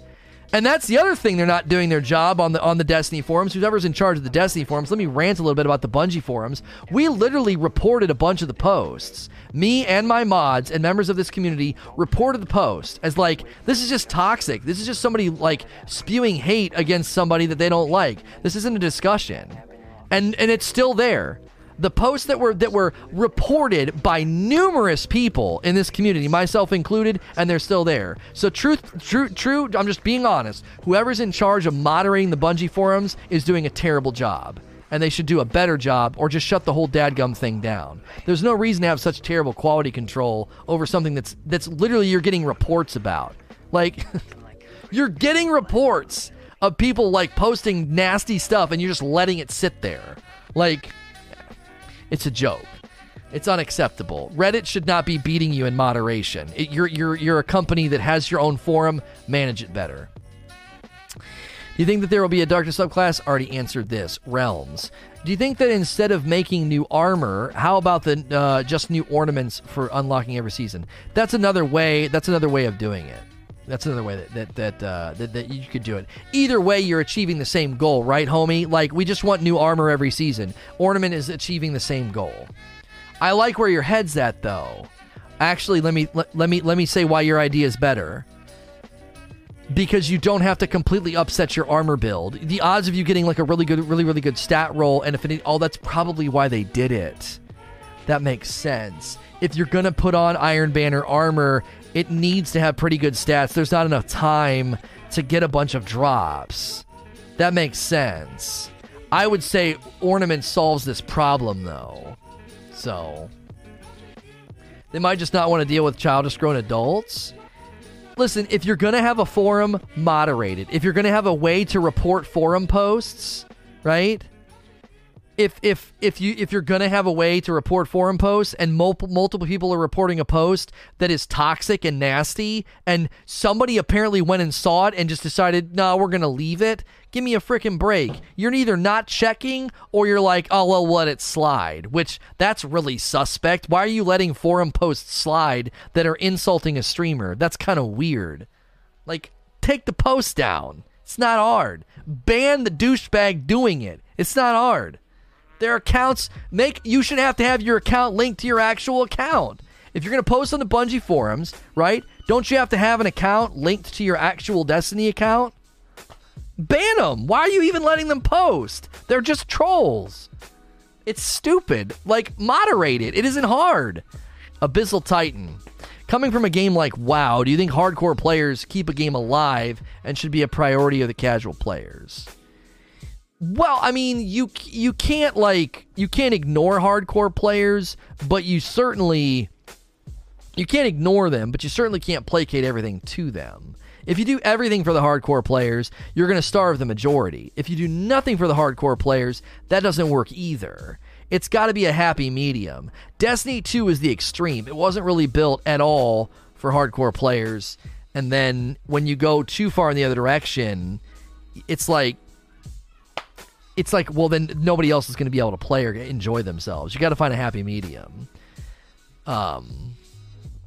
Lono did something to the person who works at the Bungie forum, obviously. I don't think so. And as Mel said, like, defamation is illegal. Right, yeah, like spreading falsehood about people, which is what the one guy does. He literally spreads lies about me. It's like, I'm a public figure and it's in a business, and this is actually something that I could sue you for. Like, you're not allowed to do that. Like, there was recently litigation about that. There was a celebrity that won because there were text messages that were seen as defamatory and damaging. It's like, you can't just hurt people's reputation and career because you don't like them. You're not allowed to do that. Like, that's not free speech. That's actionable. Like, you can be sued for that. Like, you can't just do that. You can't just, like, make up stories and say things that are defamatory about something. Like, there recently was a court case about this. And the celebrity won. They decided, yeah, these are defamatory. You can't do this to a person. I know it's hard to prove, sure, Eugene, but still. Why? It doesn't matter. Just delete the just delete the posts. Why are you even leaving them up? It's absurd.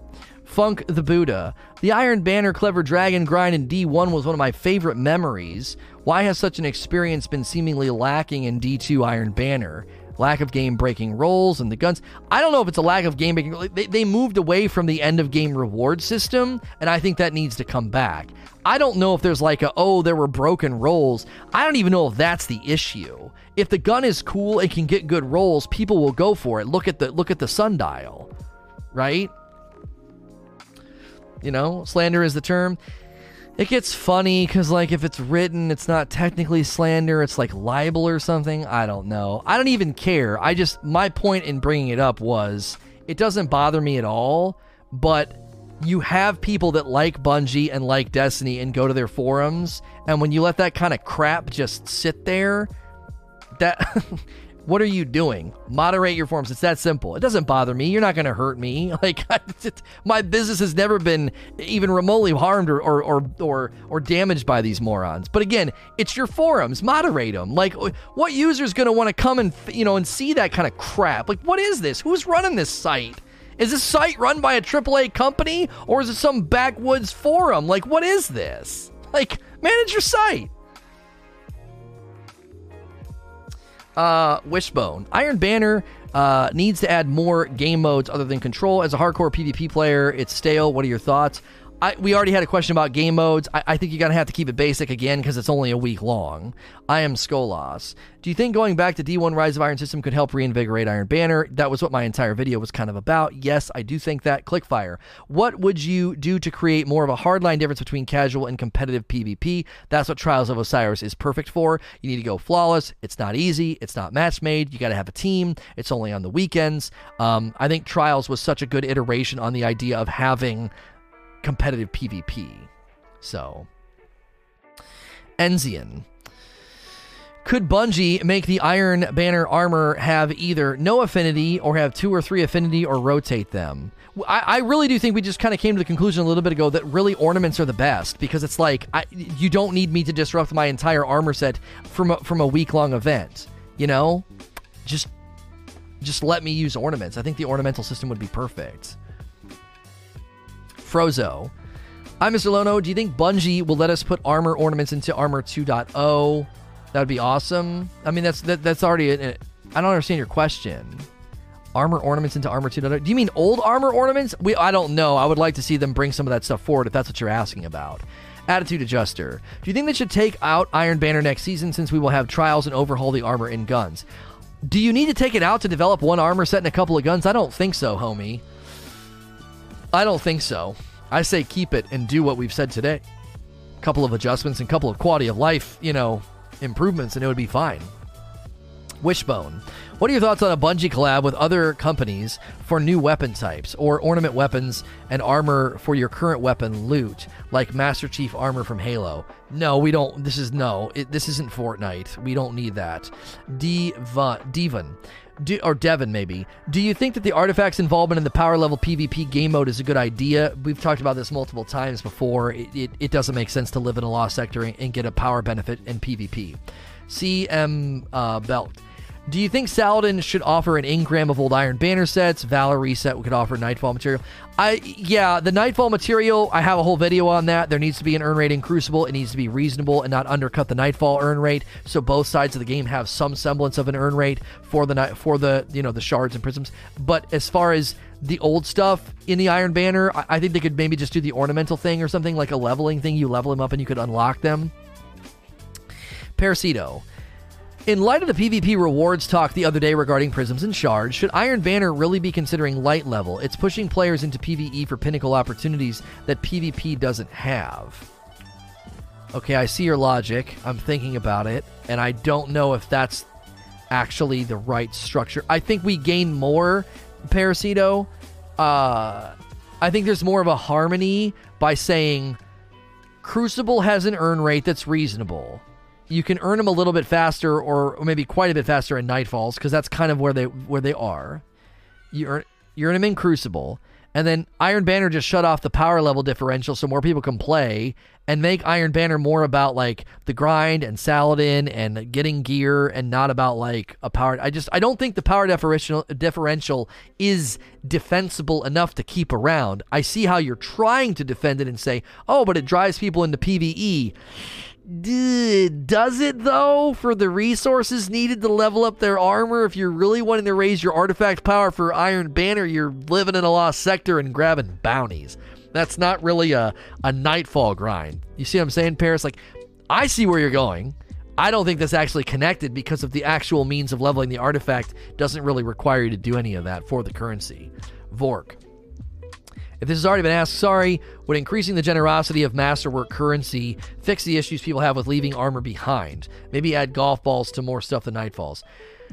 You don't want to undercut Nightfalls. Nightfalls don't have a whole lot going for them right now, especially now most people have the unique drops. Some of the unique drops are static roll still. I don't want to drive into PvE. I'm assuming the differential stays.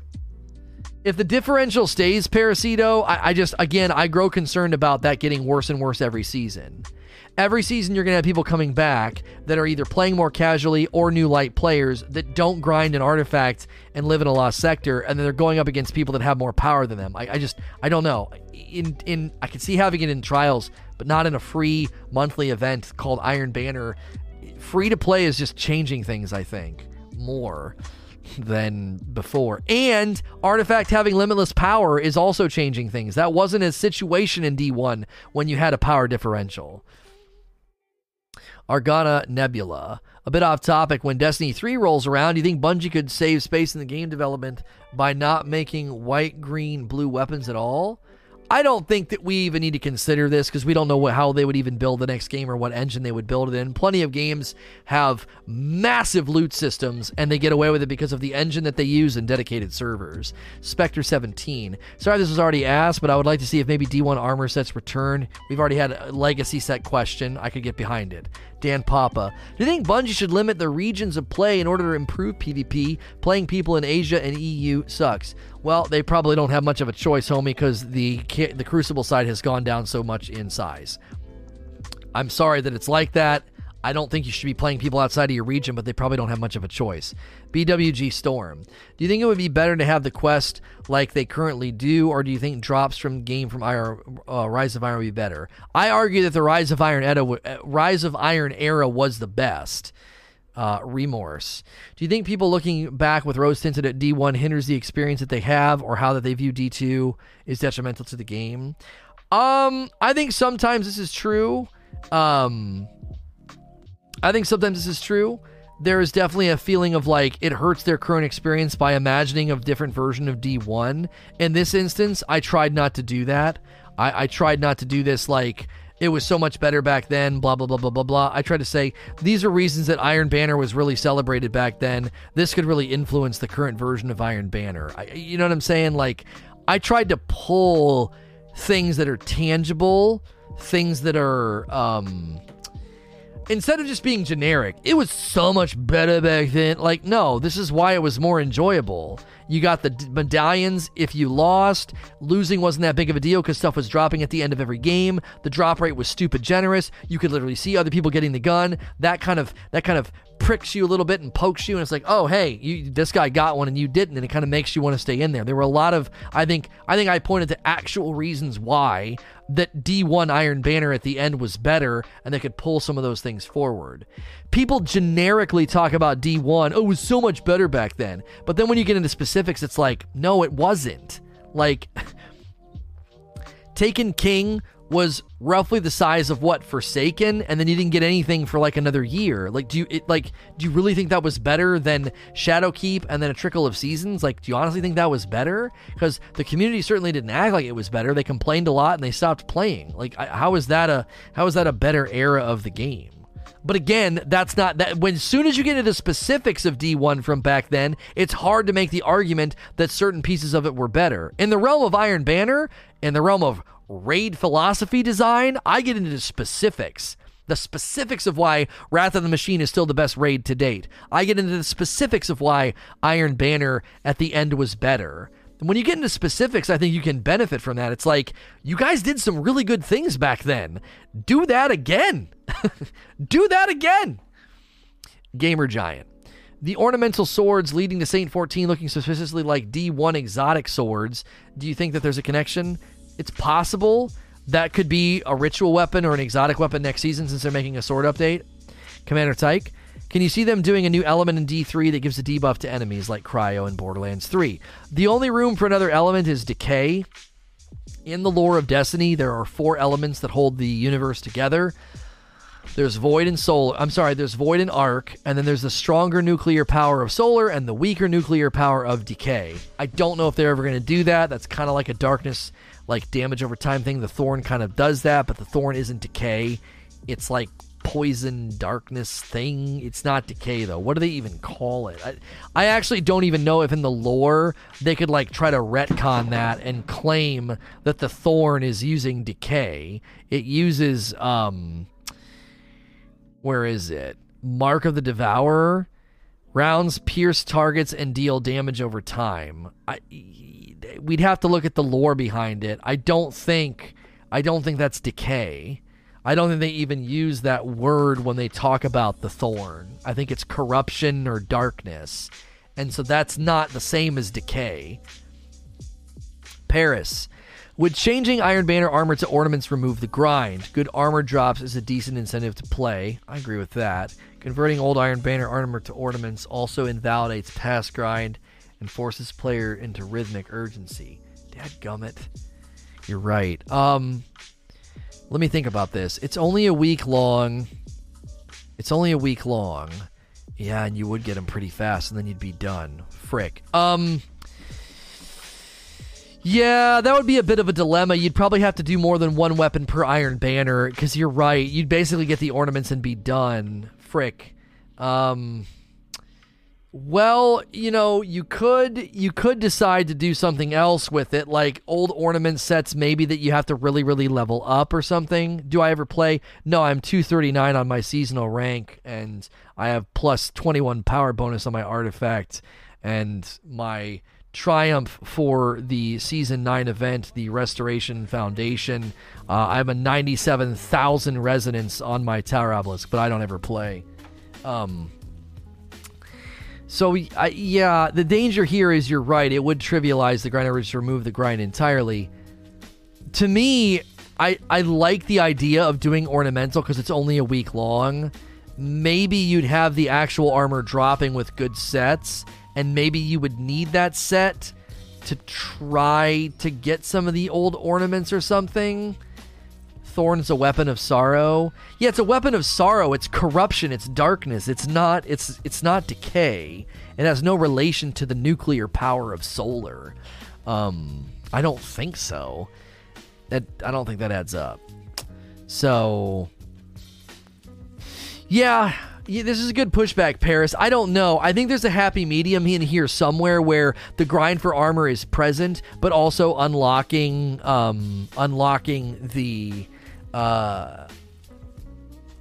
ornaments could be cool. So, decay probably equals atrophy. Right, the act of decay, like things decay over time, and if you could harness that power in a gun, you could create decay on a body, right? You could hurt their armor, you could hurt their flesh with decay. It would eat away at them.